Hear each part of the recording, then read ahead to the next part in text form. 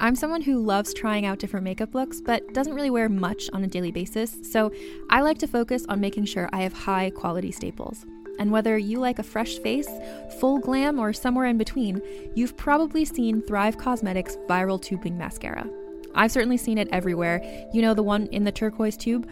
So that mascara, along with all of Thrive Causemetics beauty products, are certified 100% vegan and cruelty-free, which I look for in makeup, and they've got excellent quality to match. And something I didn't know from all the mascara videos I've seen is that for every product sold, Thrive Causemetics donates either that same product, another product that is needed more, or a monetary donation. They've worked with over 500 nonprofits to help with a wide range of causes like supporting cancer survivors, people experiencing homelessness, education access, and so much more. Knowing that makes me feel even better about using their products. And I do enjoy using them. Like I said, I like having high quality staples, and so my favorites are products that are multi-purpose, like the Brilliant Eye Brightener. It comes in a bunch of colors, and I like using them as eyeliner, eyeshadow, and even highlighter. Thrive Causemetics is luxury beauty that gives back. Right now, you can get an exclusive 20% off your first order at thrivecausemetics.com/thrive. That's Thrive Causemetics, CAUSEMETICS.com/thrive for 20% off your first order. Calling all lovers of mystery and fans of a good story. If you haven't already heard me talk about June's Journey, you're in for a treat. It's time to don your detective hat in this free hidden object mobile game that delves into the captivating journey of June Parker, a self-proclaimed detective on a quest to unravel the mystery surrounding her sister's untimely death. In June's Journey, you get to play as June, deciphering clues and unveiling secret plots within thousands of beautifully illustrated scenes. And did I mention it's set in the glitzy 1920s? New chapters are added weekly, so you will never run out of new thrills to uncover, and you can also personalize and decorate your very own Orchid Island where the story takes place. How sharp are your detective skills? Find out when you download June's Journey on your Android or iOS device, or play online via Facebook Games. Your detective journey awaits.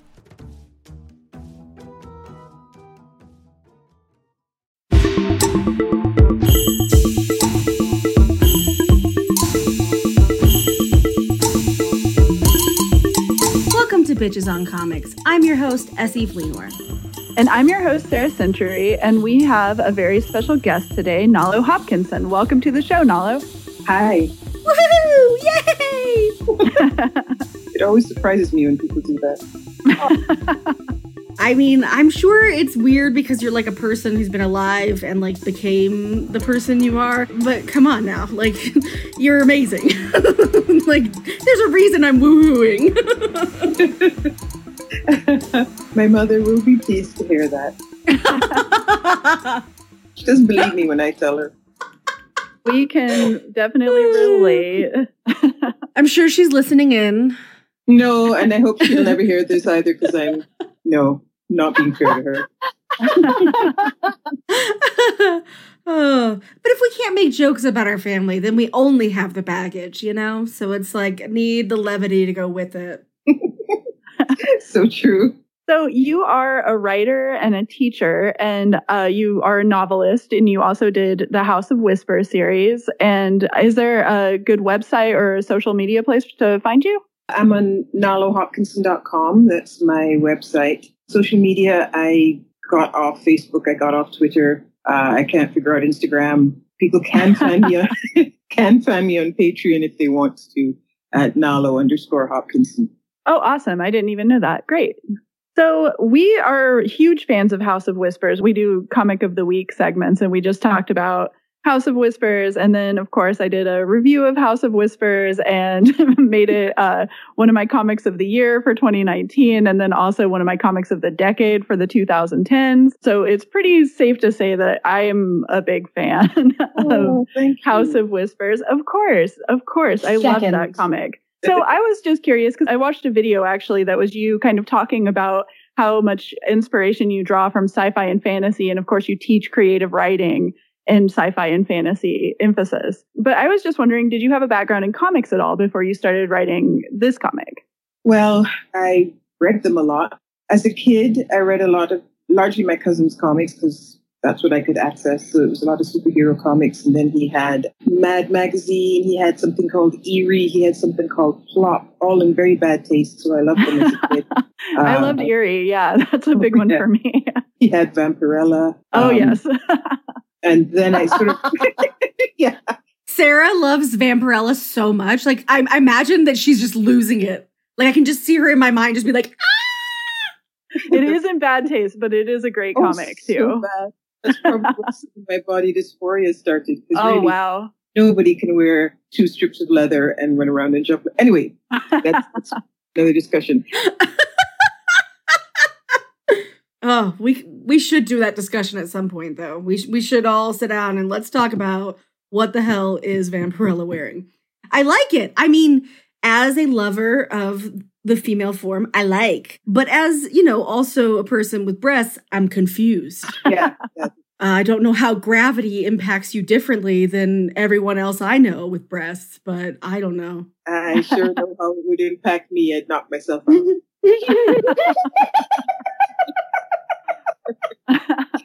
So, yeah, Vampirella. And then for years, I didn't much read comics, not because of any dislike, but I guess a bunch of reasons. And one is I didn't know where to find them. And I remember being probably mid-30s, going into a comic book store in Toronto and having a bunch of mostly very pale 15-year-old, mostly boys, look at me just aghast at this woman more than twice their age walking into the comic book store. And so didn't do that again.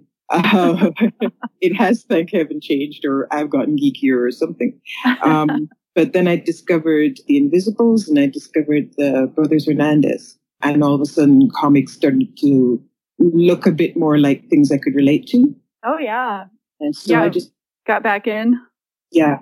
We love Love and Rockets on this podcast. We've done whole episodes. I think we did like a whole one that was just us talking about how much we really love Palomar and all of that. Yeah. We were like, oh, wait, we get to like decide what the podcast talks about. Do you want to just talk about Palomar for a whole episode? Yeah, I think I do. It was great. What a breadth of comic roots. Like, it's so cool that from Vampirella to the Hernandez bros, it's like, that's a cool range of comics to be in your mind as you're coming to build something like House of Whispers. Yeah. And of course I had read Neil's work, Neil Gaiman. I started with his prose, even though what everyone was telling me was, read the comics. I am a contrary soul, so I started with his prose. Went on to read Sandman much, much later in life. But yeah, I did have a good enough grounding in reading comics. What I had was no grounding in writing them. And House of Whispers is your first comic, right? Yeah, so no pressure. That is a heck of a first run. That's all I'm going to say, because I've literally said, if you want to know how comics can come together in this way, where it's just every person is doing the work, and making this great kind of combined force, I wouldn't say that there's any better example. But I was curious, how did House of Whispers come about? I mean, obviously you have written a lot of novels and I read some of them. I haven't read all of them, but I'm excited to looking through all of them because, what I've read, I've been totally blown away by. But I was just curious how this wonderful comic came to be. Well, the part I didn't see was, I guess, Neil and then Vertigo talking and deciding to do a reboot of The Sandman. Neil wrote out maybe 4 to 6 pages of what's happening now in the Sandman series. They decided to do the reboot with Lucifer. Right. Yeah. So there were 4 series. Right, like The Dreaming that was by Colin Bunn. Yeah. Oh, yeah. You're right. Yeah, Lucifer, Dan Waters, and the kid, Timothy, whatever his name is, by Kat Howard, who was a student when I taught at Clarion once, and a student of Neil's as well. So Neil said, so there's going to be a new house. It's going to be the House of Whispers. It is run by Elsa Lee, who is the Yoruba, by way of New Orleans, deity of love and sexuality. And she particularly looks after women and children and queer people. And I guess he must have given them a list of names of people for all 4 that he thought could do it. And they went through the list. So I heard from Vertigo and they told me what was happening. And they said, would you be interested in any of these 4? I said, yeah, House of Whispers, that would be mine, because that would be the one I would want to do, because I write a lot about Yoruba. I do fantasy that's set a lot in Yoruba belief systems. And they said, all right, can you have us a proposal in 2 days? You don't want to read that proposal. I won't reread that proposal. It's bad. But I got it done, sent it in, and then heard nothing for 3 months. Got back in touch and said, so is anything happening? And they said, yeah, we just have to clear some stuff up first. Things are going to start happening quickly, though, so stand by. And then heard nothing for 2 years.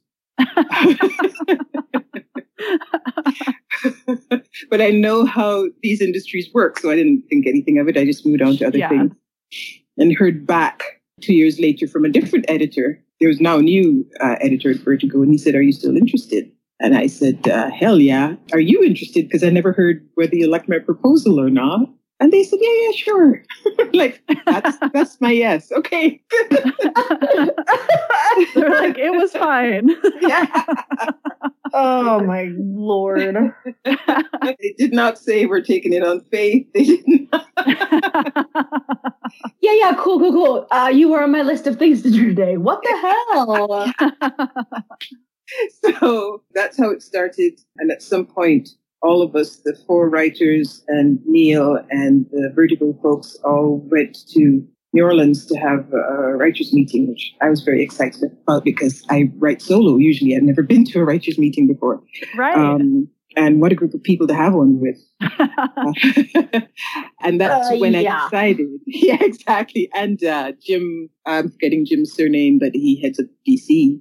So they were all there, and a whole team of like makeup people and photographers. But that's when I decided to set the primary world part of the first book of House of Whispers in New Orleans, because it's kind of where Ailsa Lee is from. And New Orleans is such an amazing city. It's pretty much magic all in itself, and such a rich and troublesome, rich history of dealing with race and power and ethnicity and slavery and all of that stuff that is the meat and drink of what I write.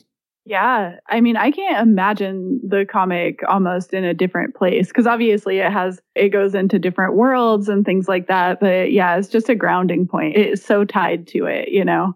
Yeah. I went back to New Orleans for a few days that summer just to sort of walk the boards and get a sense of the place, because I hadn't been. That was only my 3rd time visiting, and did a lot of research and a lot of looking up how people speak, and thank God for YouTube videos. Yeah. You get people just for the fun of it say, okay, so I'm from New Orleans and here's how we talk. And I'd be like, okay, so Josen, what does that mean? Yeah, I don't quite get it, but I'm going to use it in a sentence. Something that I really thought you captured about like the specificity of New Orleans that I'm like 85 layers removed from. But the one thing we have in common is I grew up in a hometown that our whole industry was based on tourism. And I thought you really captured that spirit of like antagonism towards tourism, but also like dependence upon it in the way that the characters who are from New Orleans engage with either the actual visitors, the actual tourists, or the concept of tourists in the narrative. And I thought that was like such a thread people don't always tease out in stories set in tourist destinations. And so I really enjoyed that. I thought it was really powerful, and all the more so, right, with the layer of the different power dynamics around race and gender and poverty and wealth and whatnot. So I thought that was like very, very cool. Thank you. What town are you from? Oh, I'm from Pagosa Springs, Colorado. It's like a tiny itty bitty little ski town. It's beautiful, and I wouldn't move there for all the money in the world. It means you understand seasonal tourism. Yes. Also like a very, very racist place and pretty homophobic. And so being a like, fat non-binary trans person, not a haven. So, yeah, that's it wasn't like, I don't know, it sucked the way lots of places suck, but I definitely couldn't go back. But see, then I get to read about New Orleans and I'm like, I don't know, this House of Dahomey, am I saying that right? House of Dahomey is the name of her ship. It's also the name of the... Like Altar Boys community, right? Yeah, right. It's the name of the Bogie house that Altar Boys had. Yeah. I love it so much. I love it so much. I just like, you know what, as a queer consumer of comics, I never take for granted how queer a comic gets to be, especially one coming out of the big two. And so, like, I kind of was like, oh, I'll be sated with the queer women couple that are the pro tags. Like, okay, that's enough. And then I was like, oh my God. You know, like, I could be so invested and excited about having a super rich queer cast. And that was just, I like have tears in my eyes because it was so, it felt like coming home in a way. Like, I am not a part of that community at all. I am a white person. I do not Vogue. I do not do drag. And it felt like parts of the mutuality we have was just so rich there. And it felt like, oh, we need this kind of queer representation so badly. So I was very grateful for it. That means so much to me because it definitely was what I set out to do. And Vertigo just ran with it. I got no pushback at all. There is one scene that's a sex scene between the two women where Vertigo's higher up said, okay, so we can't have the vibrator in the scene.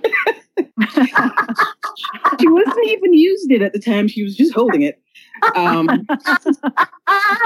And they were never going to do full frontal male nudity. Oh. And I was like, all right. So then the breasts are coming out. But I have to just start covering them up because I'm like, if the men can't get equal time, I'm not here to care for it. However, that was not Vertigo's doing, and they fought hard for it. They just ran with whatever I wanted to do. I got no weirdness, nothing from them. And it just meant so much to me to be able to put these characters in and to pretty much as I could normalize their lives. I mean, without trying to sugarcoat what they go through.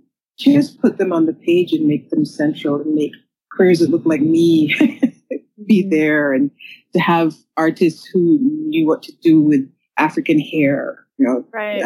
People like Domo Stanton who did the inks for most of it. Yeah, I was going to actually ask how the creative team came together, because I look at the covers of the book and I look at the interiors, even the colors, those purples, all of it. I just think that it fits together so perfectly. It's like there's just kind of this great chemistry behind the scenes. And I was just curious if you had any role in choosing the creative team or if it was just kind of that recommended to you. I had the role of veto. Other than that, they chose the team. And if I said, no, this one I don't quite like what they're doing here, or they're not capturing this, then they went and looked for somebody else. But everybody who worked on that thing are just such geniuses. I don't know how many different artists for the cover art. I know that one of the alternate covers for issue 1 is by Bill Sienkiewicz. Right, yeah. I loved getting to phone my brother and say, guess who's doing the cover? And he kind of squealed. But all the artists. I love that. The cover artists, Domo, and all the people who did the inks. The letterer, Deron Bennett, is a freaking genius. All the people who did colors, like what they did was just creating a visual language for each issue and each section with colors. I'm used to writing words in black on a white screen. So when I started seeing Domo doing character drawings of my characters, it was like we were making people. It was just so amazing to me. And every issue I would get the artwork and I would just sort of squeal. I was just so happy. And they made it better. They made my imagination better. So I had one look in mind for her. And Domo drew all 3 sisters and the eldest one's girlfriend and nailed it. And as I looked at the girlfriend, I was like, Domo, I kind of want to ask for her number, but I think I made her. She doesn't actually. Okay, that's me with Erzuli. With Erzuli Frida, I'm like, someone needs to get me involved in the worship here because this seems like my scene. I feel like I would really fit in. Yeah, and she would have some lessons to teach you, but she'd probably be accepting. I would learn the lessons. I loved that she had 3 husbands. So did I. God, I love it so much. You did not have to make that up. It's right there. So, I'm like, so good. Oh, man. So it was terrifying. The first 2 issues, I rewrote 8 times before the editors said, okay, yes, this will work. And it was exhausting trying to keep up with it every month. I have learning disability. I have fibromyalgia, so there's exhaustion and pain all the time. And I have a full-time job as a professor, and I don't like repeating anything. So the repeated effort of, oh, I got it out, it's done. And then, oh, you mean I have to do it again next month and the next month and the next month. I was always tired, always kind of struggling. So at some point, the editors emailed me and said, I forget which writer of Batman they referenced, but they said, he had a co-writer for a long time. Would you like a co-writer? And I said yes so hard, I think the ground shook. And they suggested Dan Walters, who was writing Lucifer at the time. Right, and yeah. Dan was such a great collaborator. I learned so much about writing comics from him. He knew when to suggest ideas. He knew when to step back. He showed me, stuff about formatting, stuff about plotting, because I can't plot for shit. I cannot plot. And he took on the lore and found little tidbits about Anansi and stuff that he would just throw in. And so you had a white guy from London and a Black Caribbean woman from Canada writing characters from New Orleans. And in one scene from Japan. But so far, nobody's yelled at us, I don't think. So I think we can't have done too badly. Right, exactly. So Iserly, did you kind of set out to make this be her arc? To me, it's like classic Sandman story. In the beginning, she has this robust life and there's a big party on her boat. And then, she gets shaken and she loses her power a little bit, still very powerful, but it's thrown off of her game. And so she kind of has to come back. And to me, that's like classic Sandman stuff. So I was just curious if that was kind of your overall idea for the series from the beginning, or if that was just kind of how things kind of rolled out. I don't remember, so let's say it was Neil's idea. After a while. So I don't remember. I remember that the thing about there being, I want to say, a wall or a break in the dreaming, or I think that was Neil's, and the whole Kotal's delusion thing was Neil's. Then the four writers started talking about each of our issues, and we parted from each other fairly quickly. But in the beginning, we were trying to sort of pull something together that the four stories could depart from. So I don't remember if it was meant to be Azuli's arc all along, but she's the god in this one, and it's her damn house. So yeah. Yes. Yeah, and that was another thing that Domo made better. I at first imagined her being on a sort of a houseboat, sort of one of those little things that you could, maybe fit a family of four on if you mostly would. And he was like, no, it's going to be an Orleans riverboat. It's going to be a steamboat. Because if you're going to have a party in there, you want it to be a ball. And I was like, oh, shit, yes. Oh, my God, yes. Yeah, those opening visuals just still, I will always remember them because it's just immediately sets the tone of where you're at. It's just like, oh, yes, we're in this enormous party and like, here's what's happening. I love that first issue. I threw everything in the kitchen sink and he added more. He added the Go-Go Boys hanging from the ceiling and the waiters in the little shorts. And I was like, Domo, what's holding up their bow ties? No, don't tell me. Don't tell me. It's probably better in my imagination. And he knew when I said, I want Azulie to have gravitas. She's a goddess. She's going to be taller. She's going to be like superhero tall, but she's thick. She's a mermaid. She needs some body fat or she'll be cold all the time. Right, yeah.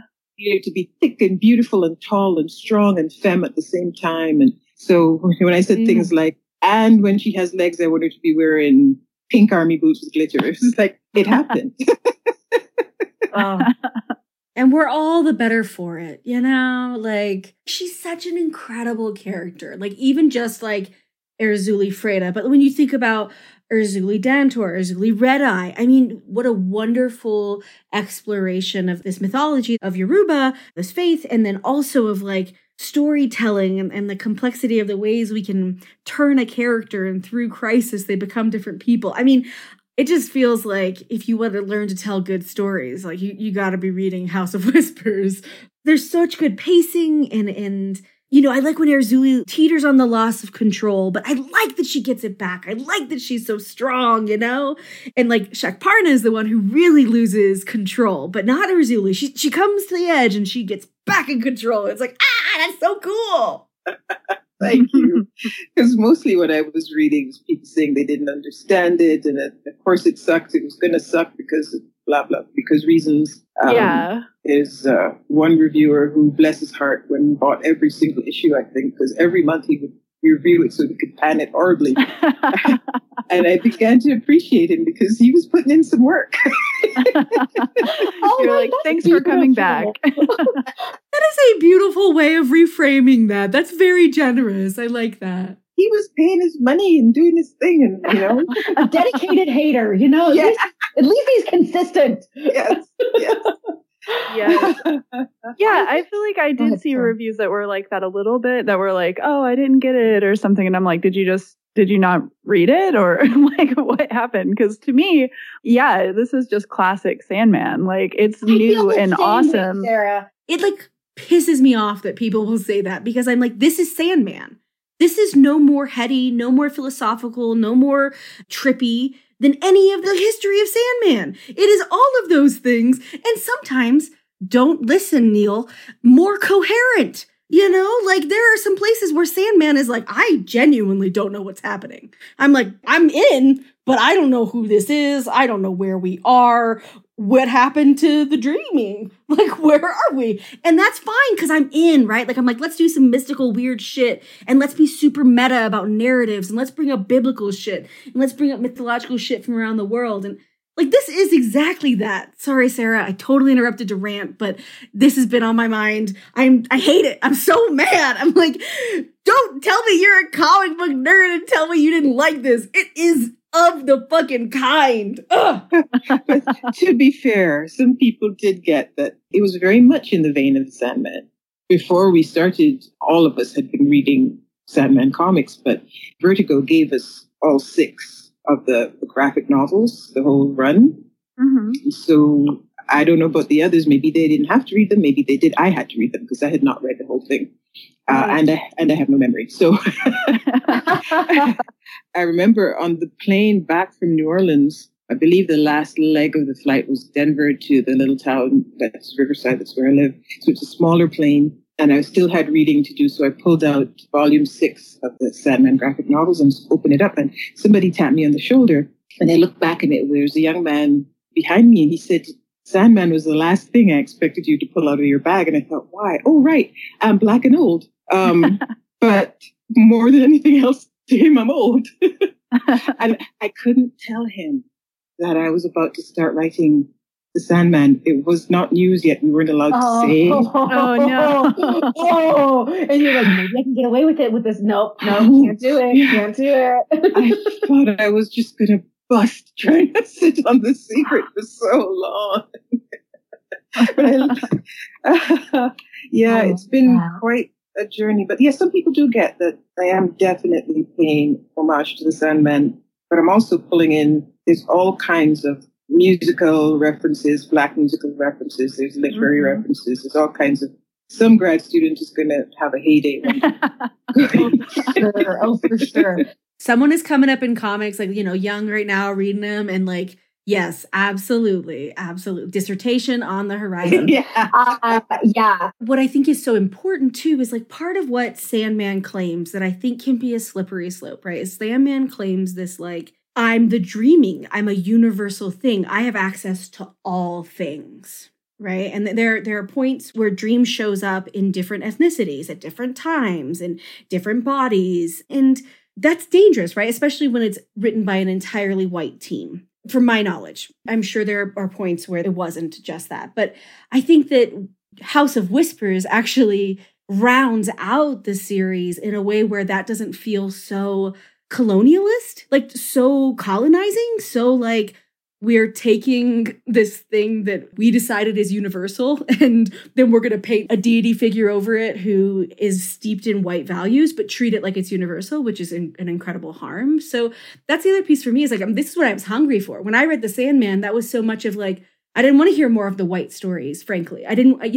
at some point I was like, I'm good. Like, I get it. Like, I get the cureness of it all. Like, I get the feelings. I'm ready for like a different aspect of this. If this truly is a collective consciousness we have, why the fuck is it so white? And I'm not like, I'm white. Like, I'm not the most intelligent person when it comes to racial analysis. But like, when you say you're doing everyone, I kind of have to wonder where everyone else is. Yeah, and I saw what Neil was reaching for. But at some level, you're also writing out to what you know. And I don't think of Neil as entirely white. He's a Jewish man.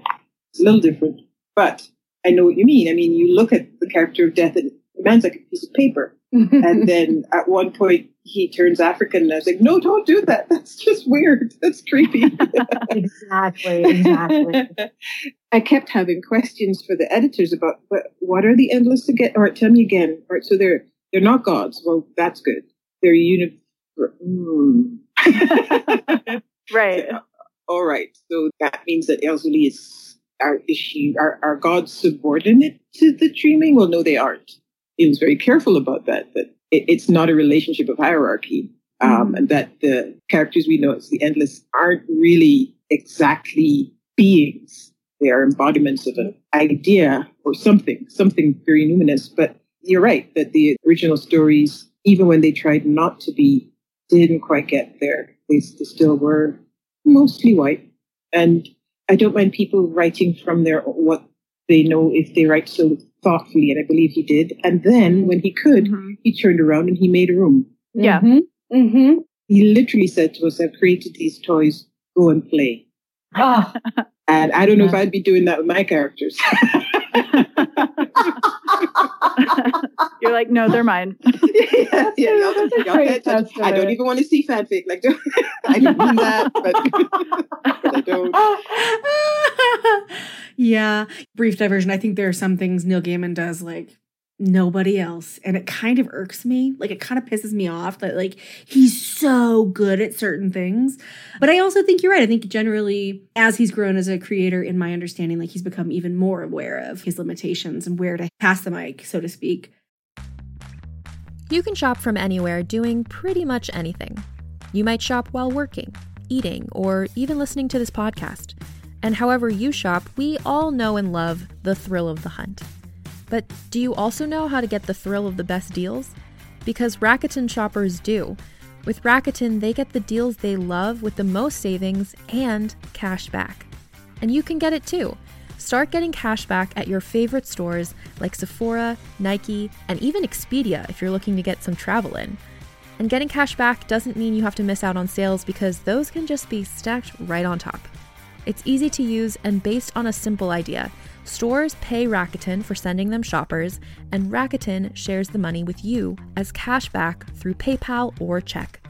Download the free Rakuten app and never miss a deal. Or go to Rakuten.com to start getting the most bang for your buck. That's Rakuten.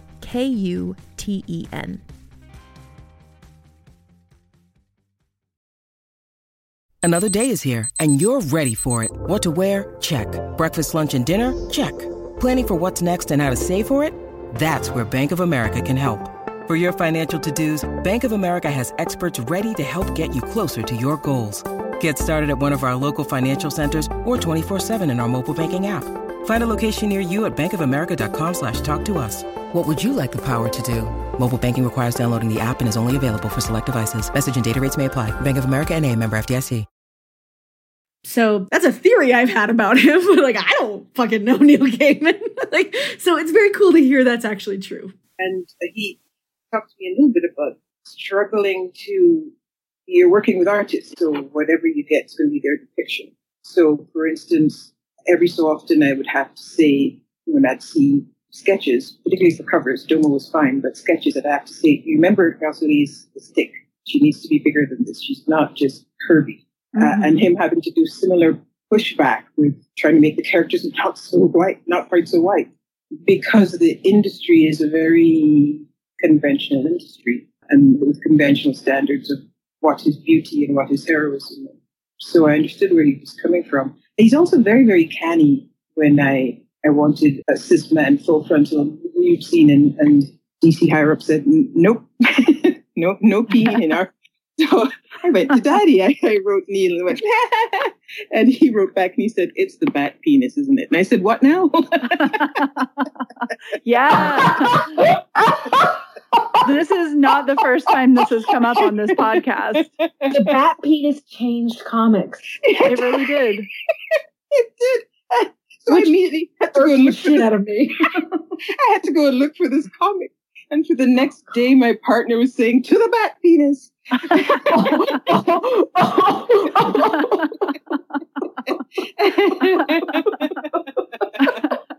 Oh, that's good. I'm going to keep that one. And it totally was the bat penis. The bat penis like ruined it for all of us. It really did, didn't it? Yeah, that's the end. Now it'll be another like 20 years before there can be full male frontal nudity in a comic. It was the final penis. It was the first and the final, at least. The penis that broke the camel's back, so to speak. That's so funny. Of course, it's heroic. I mean. Oh my God. Batman. Oh, Batman. Yeah. You and your poor penis. So speaking of bodies, I'm just going to segue.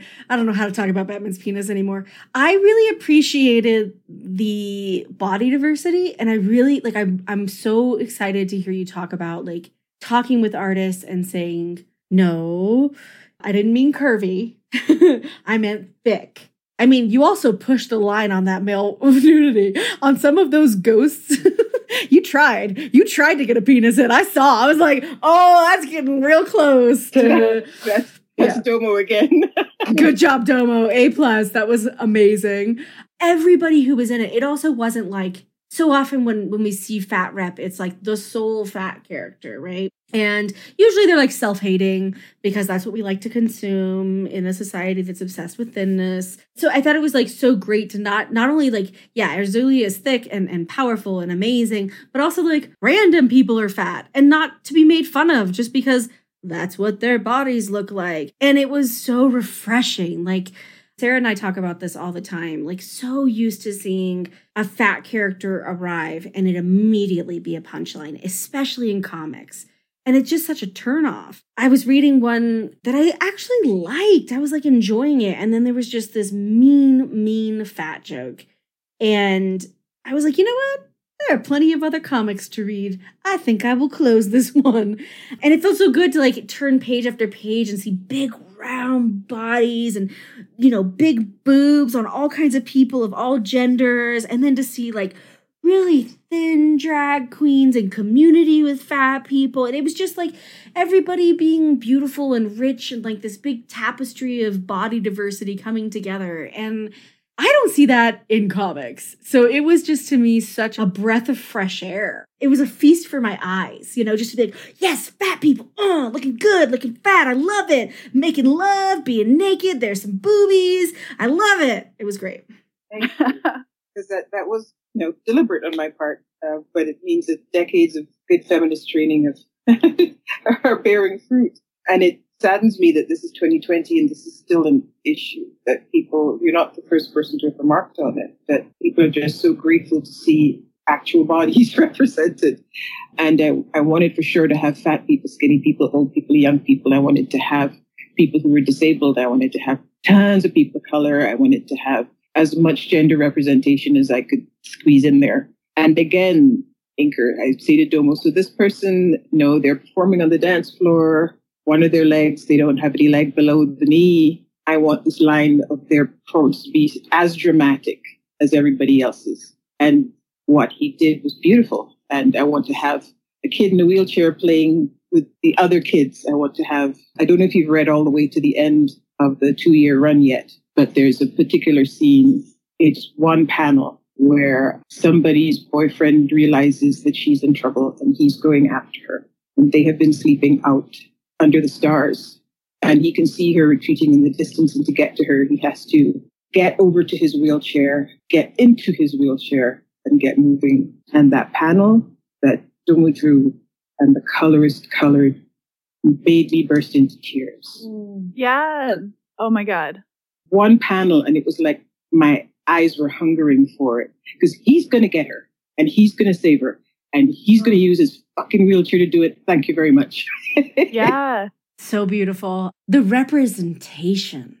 I don't think you even named all the times that a mobility device is used. I mean, there are so many of them. I mean, metaphorical and literal, right? Like there's the way that the deities interact with their horses. It was so beautiful. For me, I mean, let's talk about the parts that make us cry, right? Like that sounds like a great prompt. I'm like, ooh, who wants to cry? The part that made me cry so much is when Ogme is riding Roger and Altar Boy is talking to Ogme, and Ogme is like, oh, my love. And Altar Boy's like, oh, Erzuli's not here right now. Like, it's just me. And he says, like, you're so beautiful. And you're with her so often. Like, you remind me of her and how much I love her. And there's this look on Altar Boy's face. And Altar Boy, as a genderqueer person, I'm not sure what other terms Altar Boy would use. But, like, at least what I'm seeing as a genderqueer person, there's like this sweet blush and just this, like, I don't know. It was like, I felt like you were saying some shit I wasn't quite understanding, but also it was affecting me on such a deep level. I was bawling. Just like the sweet reverence and acceptance and recognition and multi-directional honor and the multi-directional like sexual attraction. I was like, this is polyamory on like a spiritual level. I don't know, man. I'm going to spend the rest of my life like trying to capture that same moment somehow in my fiction and be like, how can I bring Altar Boy to my story? Just so beautiful. And again, I think paid such genuine homage and respect to drag communities, queer communities, trans communities, and particularly, Black ones, which are the basis for all of us. So just wept my eyes out. Sarah, why'd you cry? Oh, wow. I mean, I cry a lot with Uncle Monday, even though that seems kind of odd, I guess, because like Uncle Monday has so much. Oh, yeah. Like has this kind of brutality, but at the same time, this kindness. And there's just so many layers with Uncle Monday that I feel like that's a character that pops in. And at times my eyes will water because I'm just like, oh. Also, just the end, how the arc ended, which I'm not going to talk about because I don't want to spoil it for people because everybody should read the series. But yeah, just the way that it all kind of came together at the end. I was definitely crying over that last issue for sure. And that would be issue 22? Yes, yeah, issue 22. Yeah. I wrote it towards that final page. Yes. That page was in my mind the whole time. And man. Everything was written towards that. The person who first introduced me to Uncle Monday is Andy Duncan, who is a fellow writer, a fantasy writer. Not at all a man of color, but he wrote this lovely story for me in an anthology I published. And there's this character, Uncle Monday, and I got very curious about, his Uncle Monday. Scary. Oh, scary. I got curious about Uncle Monday and then discovered Zora Neale Hurston writing about him and, just trying to track the folklore back. And he is really complicated. And then I had to come up with an origin story for him. Like, why is he a gator? Why wouldn't he be a crocodile? Like, why? And the original character drawings for Uncle Monday actually come from John Jennings, who's a comics artist and professor and organizer. He organizes Black comics events all across the country, and a design and hip hop teacher. And he drew Uncle Monday and what was under Uncle Monday's hat. And I went to Vertigo and said, so I kind of told somebody I was doing this. He's in the industry. He knows he won't tell anybody, but look at this cool drawing he made. And they were okay with and so was Domo. Domo was also okay with using that as an inspiration. I love it. You're like, listen, I've been talking to some friends and I love that. That's one guy, so real. And don't fire me. Please don't fire me. So Uncle Monday is a favorite of mine too. And once I did some of the historical research and began to piece together his history and the history with the Black Seminoles, African enslaved people that in North America, in Florida, ran and were taken in by Native communities and became part of the communities. So all of that history played into it. Yeah, Uncle Monday is fun because he's very tender. He misses his wife. Yeah. Oh. Love a wife guy. Love a wife guy. Yeah, every time. I'm just like, all I want to see from men is for them to be wife guys. And so I was like, yes. Like, this is hitting all of the buttons for me. And I definitely, I missed Uncle Monday's wife too. Like, I was like, oh. Yeah. I loved like the random things that would make him think of her. I was like, that feels so genuine. Like the things that make me think of my boo are never like the normal things. It's always like, oh, look at that bird that fell out of a tree. Oh, that would make them sad. Now I'm thinking about them. How weird. And then he's like torturing a shrimp. Yeah, exactly. Oh, I love it. And I had to look up some Seminole words because his son appears, and his son is multi-species actually, but multiracial. So I had to do a lot of research for this thing, linguistic research, all kinds of stuff, but were fun to do. As difficult as the writing was at times, the research was a lot of fun. Right, because you also did comic book research, which I was going to bring up. You get to write a couple of the classics. Like you got to write Constantine in there, and you got to write the Corinthian. And I was just curious if that was something, did you choose that? And then, do you have a long history with those characters? Corinthian, I want to say that, forget who was writing him in this reboot. So I believe it was Dan's idea to pull in the Corinthian, and so he had to coordinate with that writer. Constantine, right. The editor's suggestion, and they wanted him to do kind of a cameo in a bunch of the comics because he's now having his own series. And because he is an attention seeker. John Constantine would absolutely show up in everybody else's shit, being like, I'm back, I'm here to cause some problems, and tell you I know everything. Bye! Yeah. And I'm a white guy, and I'm going to talk some twee right now because I know West African magic too. I love him. I love him that he's bi. I love that he's just so not here to make anybody happy, especially. And then I got to write Papa Midnight. Right, Papa Midnight, yeah. And that one, the editors were like, so would you like to write Papa Midnight? You get to do some reinvention of the character. And I say, yeah, I'm so here for reinventing. I was going to say, Papa Midnight needed that. Yeah. It was hard. It was hard to keep his story and yet pull a little bit more out of it. And I know that writers before me have tried. So I knew that I was in good company with people trying to kind of give Papa Midnight some layers. Yes, layers are nice. Yeah. And so having... it's a bit of a spoiler. Having Aesop as his foil was right. fun. Aesop was really fun. Yeah, but I knew I wanted to bring back some of the women from the Papa Midnight story because they do not get treated well at all. Right. So I wanted to give them some airtime and some comeuppance to poor Papa Midnight. Reading the original Papa Midnight story, he's a Bokor. So he's not only knowledgeable about voodoo, he's a priest, essentially. He's a religious man. And how he gets to be who he is while having that training helped me pull layers out of him.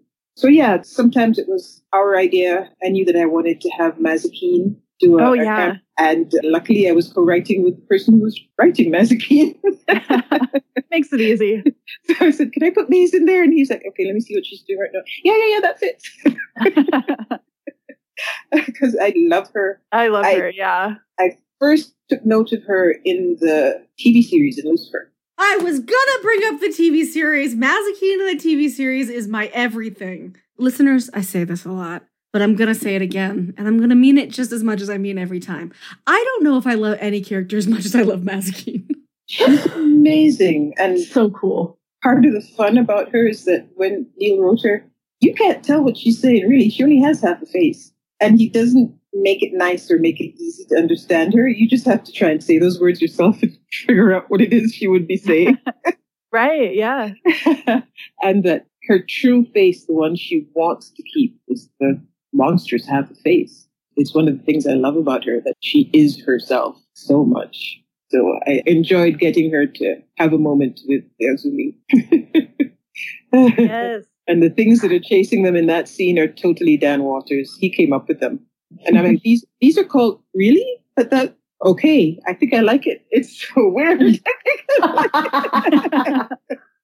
feels good when you can be like, I think I like it because it's weird. Yeah. Yes. Love when weird works out. There's a scene that was fun to write where 3 of the girls are literally in the dragon's mouth. And it's a dragon that spits acid. So it starts eating through their shoes. and the only person wearing proper shoes is the butcher wearing boots. She's holding all of them up, and I thought, she's flagging. She has a handkerchief in her pocket, and I had to go and look up exactly what colors I meant and what side she would be flagging in. Yeah, right. Because she needs a handkerchief to wipe the little girl's hands.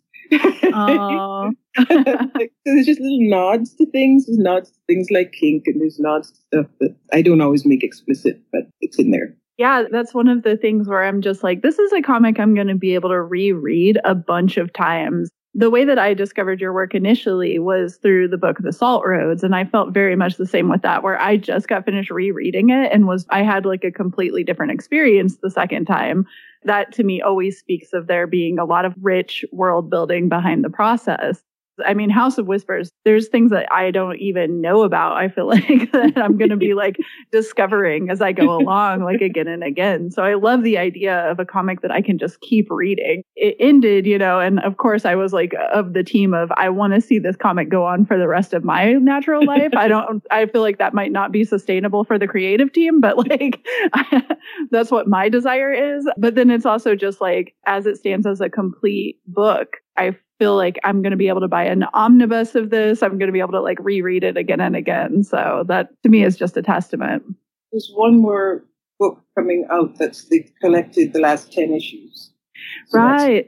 That's as a graphic novel. Yes. Once we got done, there was there was a comics journal that was saying, well, see, it got canceled. We told you it would. And I'm like, no, it ended. That's what happened. It ends. Yeah, people do that all of the time in 22 issues? Like 20? That's heavy for now. That's amazing. Yeah, comics get canceled after like 10 issues these days, and that's very common, And then also the fact that you got to tell the story, like that's a whole complete story. A lot of times comics end before that can happen. That's like a hugely ridiculous criticism. It doesn't surprise me that comic fans are making that criticism. Sadly, it surprised me because I remember saying, but wait, when you get to the end of a novel, do you say it was canceled? Like, this novel I actually do. That is what I do. I close it and I'm like, this shit's canceled. Because I'm so mad I finished the book. I'm just so mad. I plan on canceling The Salt Roads later today when I finish it. I'll let you know. I felt that way about it many a time when I was writing it. Everything I'm working on is canceled the first time I put a word on the page. I'm canceled. So this is done.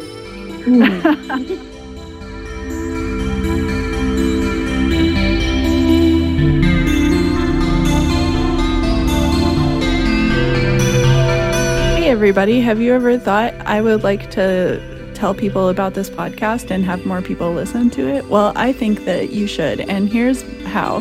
So you could go and give us a 5-star rating and review us if you would like.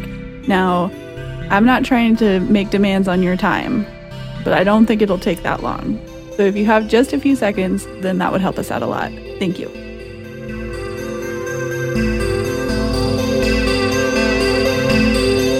Talking about comics and novels together, I was curious if you would talk a little bit about, it seems like such a simple question, but I'm dying to know, like, how did you approach them? Did you approach them the same way? Do you approach them differently?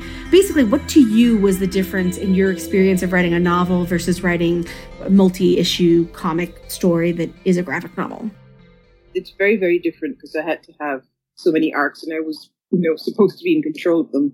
So you have the 22-page arc that is each issue. And that's in many ways more like writing a form that is strict in format. So a sonnet or, 22 pages, you have to know what's going on the even-sided sides of the page, what's going on the odd side. You have to know where the even and odd sides of the page are.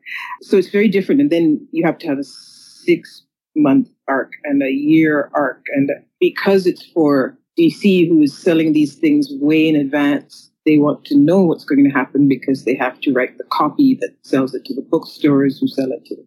And so they kept pestering me for what's my plan for the arc. And I'd say, I'll let you know once I've written it. And that just wasn't going to fly. So God bless Dan Wauters again, because he's used to working this way.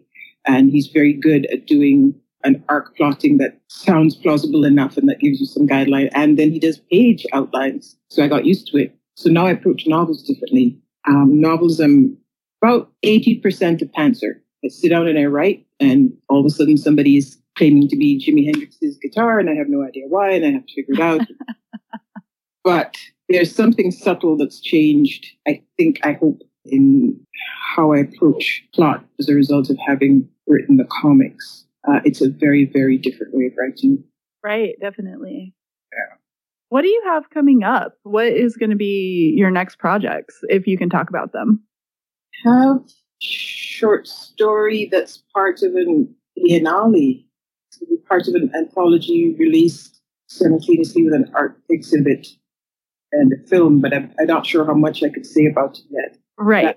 I don't have too much else planned because I'm working on finishing a novel right now, and then I'll hand it to my agent and see if he can sell it. I'm very excited because this is a novel I started writing just as health stuff was coming to a head. And I have been struggling with this novel for about 13 years. And for 13 years, I have been in large part unable to see beyond a sentence at a time. And I'm here to tell you, I'm a woman of a certain age. And finally, a doctor took me seriously and tested my hormones. And now I'm on all the hormones. And suddenly I can think. Yeah. So a week before last, I finished a draft of this novel that's been largely written. It had a beginning, middle, and end. It just was a hot mess of a beginning, middle, and end. Last week, I finished a draft of it for the first time in 11 years. And as of today, I am 60% through the final draft. Wow. That's called Black Art Man. And that's, I don't know if it's coming up. He may not be able to sell it, but I have written it and I like it. Congratulations on that, too, because I have a friend who also suffers from, you said fibromyalgia, correct? Mm. Yeah. And just getting people to even believe her was the same uphill struggle all of the time. And she produces art at the same time. And she'll be like, well, I'm not productive enough. And I'm just like, good God, like, you know, from where I'm at, you know, you seem extremely productive. And of course, you've written tons of books, like you've written a lot. So yeah, it's always interesting, I guess, because I feel that I always hold myself to a much higher standard, of course, than what I hold other people. So if I'm not productive that day, I'm just like, such a terrible writer, you know, whatever. Oh, no. But I'm very lucky to be in a job where they started me with tenure, which means I have a lot of choices about when I teach, and I'm only teaching 2 courses at a time. So if I have the kind of day where I have to literally crawl to get to my bed because I can't stand up, there's room for those days. Yeah. It makes a big difference. And had to learn not to. Well, still, it's always a fight. You always think you're a worse whatever it is than you should be. Right. So, yeah. Well, yeah. This is one of the things that I don't remember who said it, but it was like mind blowing for me, which was like, as a writer, your work never catches up to your talent because everything you've written is something you've completed and it made you a better writer. It's a constantly shifting horizon. So I think that in of itself could cause madness. I'm surprised we have not all lost it. But also, like, we live in a capitalist society that's like, where's your product? Show me your product. What makes you worth living? And my therapist and I have been talking about it a lot. Like, I went into therapy just bawling. I was like, I've been unproductive. And she's like, okay, what does that mean? I'm like, I'm a bad person. And she's like, I'm very confused. Like, aren't you an anti-capitalist? And like, don't you believe all these things? And I was like, oh, damn, don't use my logic against me. It is by nature of the way our society has been organized, like always going to be a battle, right? It shouldn't be. It should be completely understandable that people would have ebbs and flows in creativity. And also, especially when living with something like fibromyalgia, like your life is going to look different at different times. And I know that for me, like a lot of my health things are super exacerbated by stress. So like, how am I helping myself? Like, I'm so stressed out about being sick, but like, this is not helping. Being stressed is making me feel stressed. Yeah. If I could just go back in time 48 hours and tell myself that. I'd had a better day. I once heard a well-known choreographer in Toronto, just a comment he made, just as an aside comment. He said, you know, the work that you make is never going to be as good as the work you imagine. I'm like, God damn it, he's right. It was Why is he reading me like that? Oh. Such a relief, because you have to translate your perfectly lovely imagination through the means to communicating it. And every layer adds another challenge. Imposter syndrome is another thing I hear people talk about a lot. And I finally realized you only have imposter syndrome because you're doing the shit. Right. What? Yes. Damn, Oh my God. that's good. Mind blown. If you weren't doing it, you wouldn't have it. were. Exactly. Wow. I've never even thought about it like that. Between that and the quote you said before about how the work never matches up to your imagination, I think we can call it an interview. Great episode. Everyone's learned their big life lessons. Wow, that is some good stuff. That's beautiful. Because, I think imposter syndrome is true for people of many marginalized identities. And so it's important to know how to live with it, and grapple with it. So that's beautiful. Of course you'd have imposter syndrome. You're in an environment where, you're not supposed to make it. It wasn't built to help you do this. Yeah. And I think part of it is, again, that quote capitalist thing. We're supposed to feel different if we are accomplished, but we're still us. You don't feel any different. So your brain is going, but wait, I can't have done anything because I'm still me.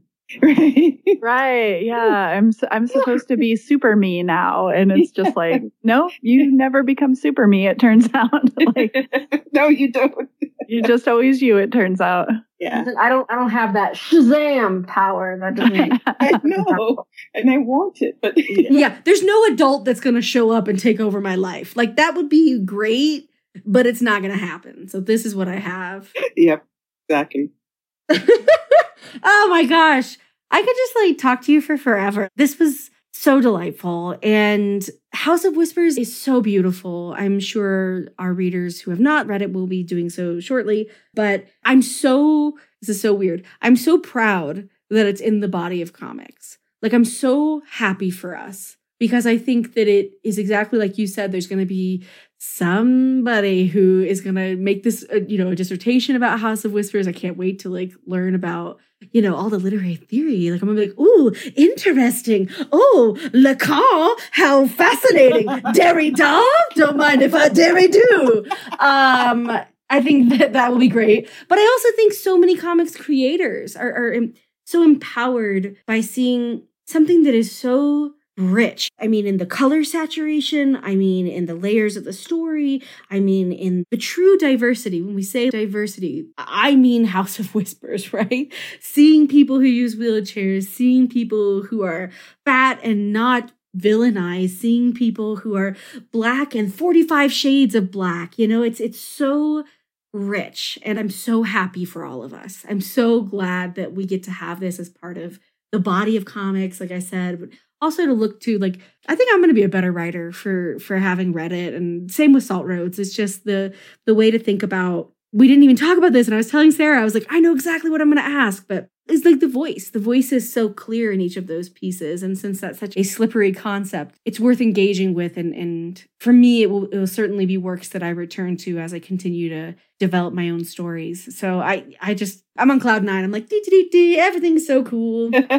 And I mean, the artistic team as it shifted that basically took my ideas and made them gorgeous and better. People pulled out all the stops, everybody, including the editors. Right.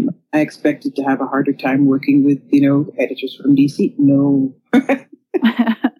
They were amazing. They were straight up amazing. And just what I learned from the letterer to the colorist to the inker to the people doing the cover art has been a humbling thing to do. It's been wonderful. And I feel very honored to have been able to do that, and just stuff I learned from Neil, and just it's very nice. It was a lot of hard damn work. It was nice. Yeah, it looks like a lot of hard work. You look at this comic and it's like, yeah, a lot of people did a lot of work on this. Yeah, people put in late hours. You can tell. Seriously. There's so much care, I don't think Domo slept for 2 years. I hope Domo's still sleeping right now. Me too. So No, this was amazing. Thank you so much for taking the time with us. I had so many questions about House of Whispers. I feel like I probably could still do a whole nother episode of questions about House of Whispers. But this has been beautiful. And I am such a fan of your work. I am so excited to keep reading and to discover new things. And I mean, this is an incredible experience. Thank you so much for taking the time with us. And thank you for such great questions. We thought about them for a while. Yeah. I mean, I'm the vocal fangirl, but let's just say that in Sarah's heart, there's a whole group of cheerleaders shaking their pom-poms about this because so the podcast's only been around for about a year. And I think like early on, Sarah was like, my dream list of people, Nalo Hopkinson. Like, I don't know if we can ever make it happen, but I want to. And, you know, it's like, what the hell? You're here with us. Like this is so beautiful. And this is like House of Whispers is exactly what Bitches on Comics is about. It's about the power of like queerness, the power of women, the power of people of all genders, marginalized genders. It's such a testament to the power of creation. Man, like, damn. So thank you for taking the time to let us be like, oh my God, and this part was my favorite. And what part made you cry? And that's like to me, like the best kind of conversation. Thank you so much. Yay.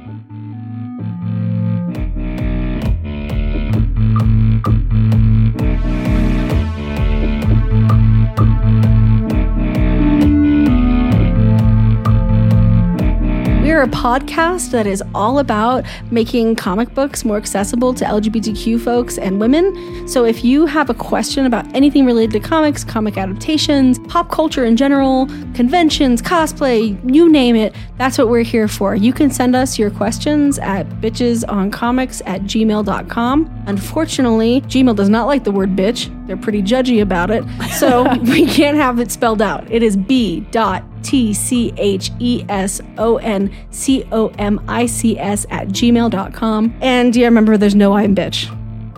If you'd like to support the podcast, you can do so by rating and reviewing us on iTunes, Spotify, or Stitcher, or wherever you listen to podcasts.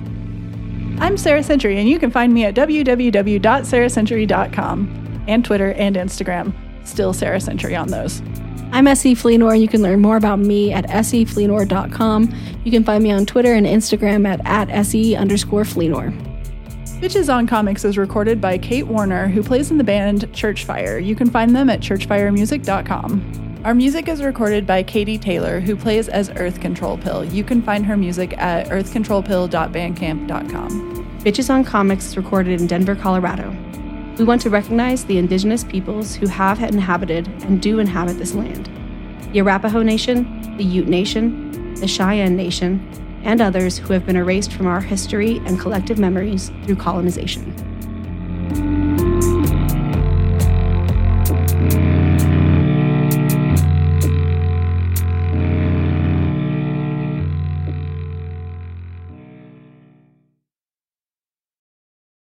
Hey there, it's Rachel Ballinger, and I am extremely excited to invite you to Rachel Uncensored. It's my podcast where I sit down and get real with my friends and celebrity guests, where we talk about all sorts of topics. And sometimes we might be under the influence when we do so. We cover things from personal stories to hot-button issues. And it's the only place on the internet you can find an uncensored version of me. It's a side of me that you might not have seen before because it's not the most family or brand friendly. But don't worry, I'm still sort of slightly a decent human being. If you're intrigued, then make sure you check it out. New episodes drop every Wednesday. You can find it on Apple Podcasts, Spotify, or wherever you listen to podcasts. Trust me, you won't want to miss out on the fun and candid conversations we have here on Rachel Uncensored.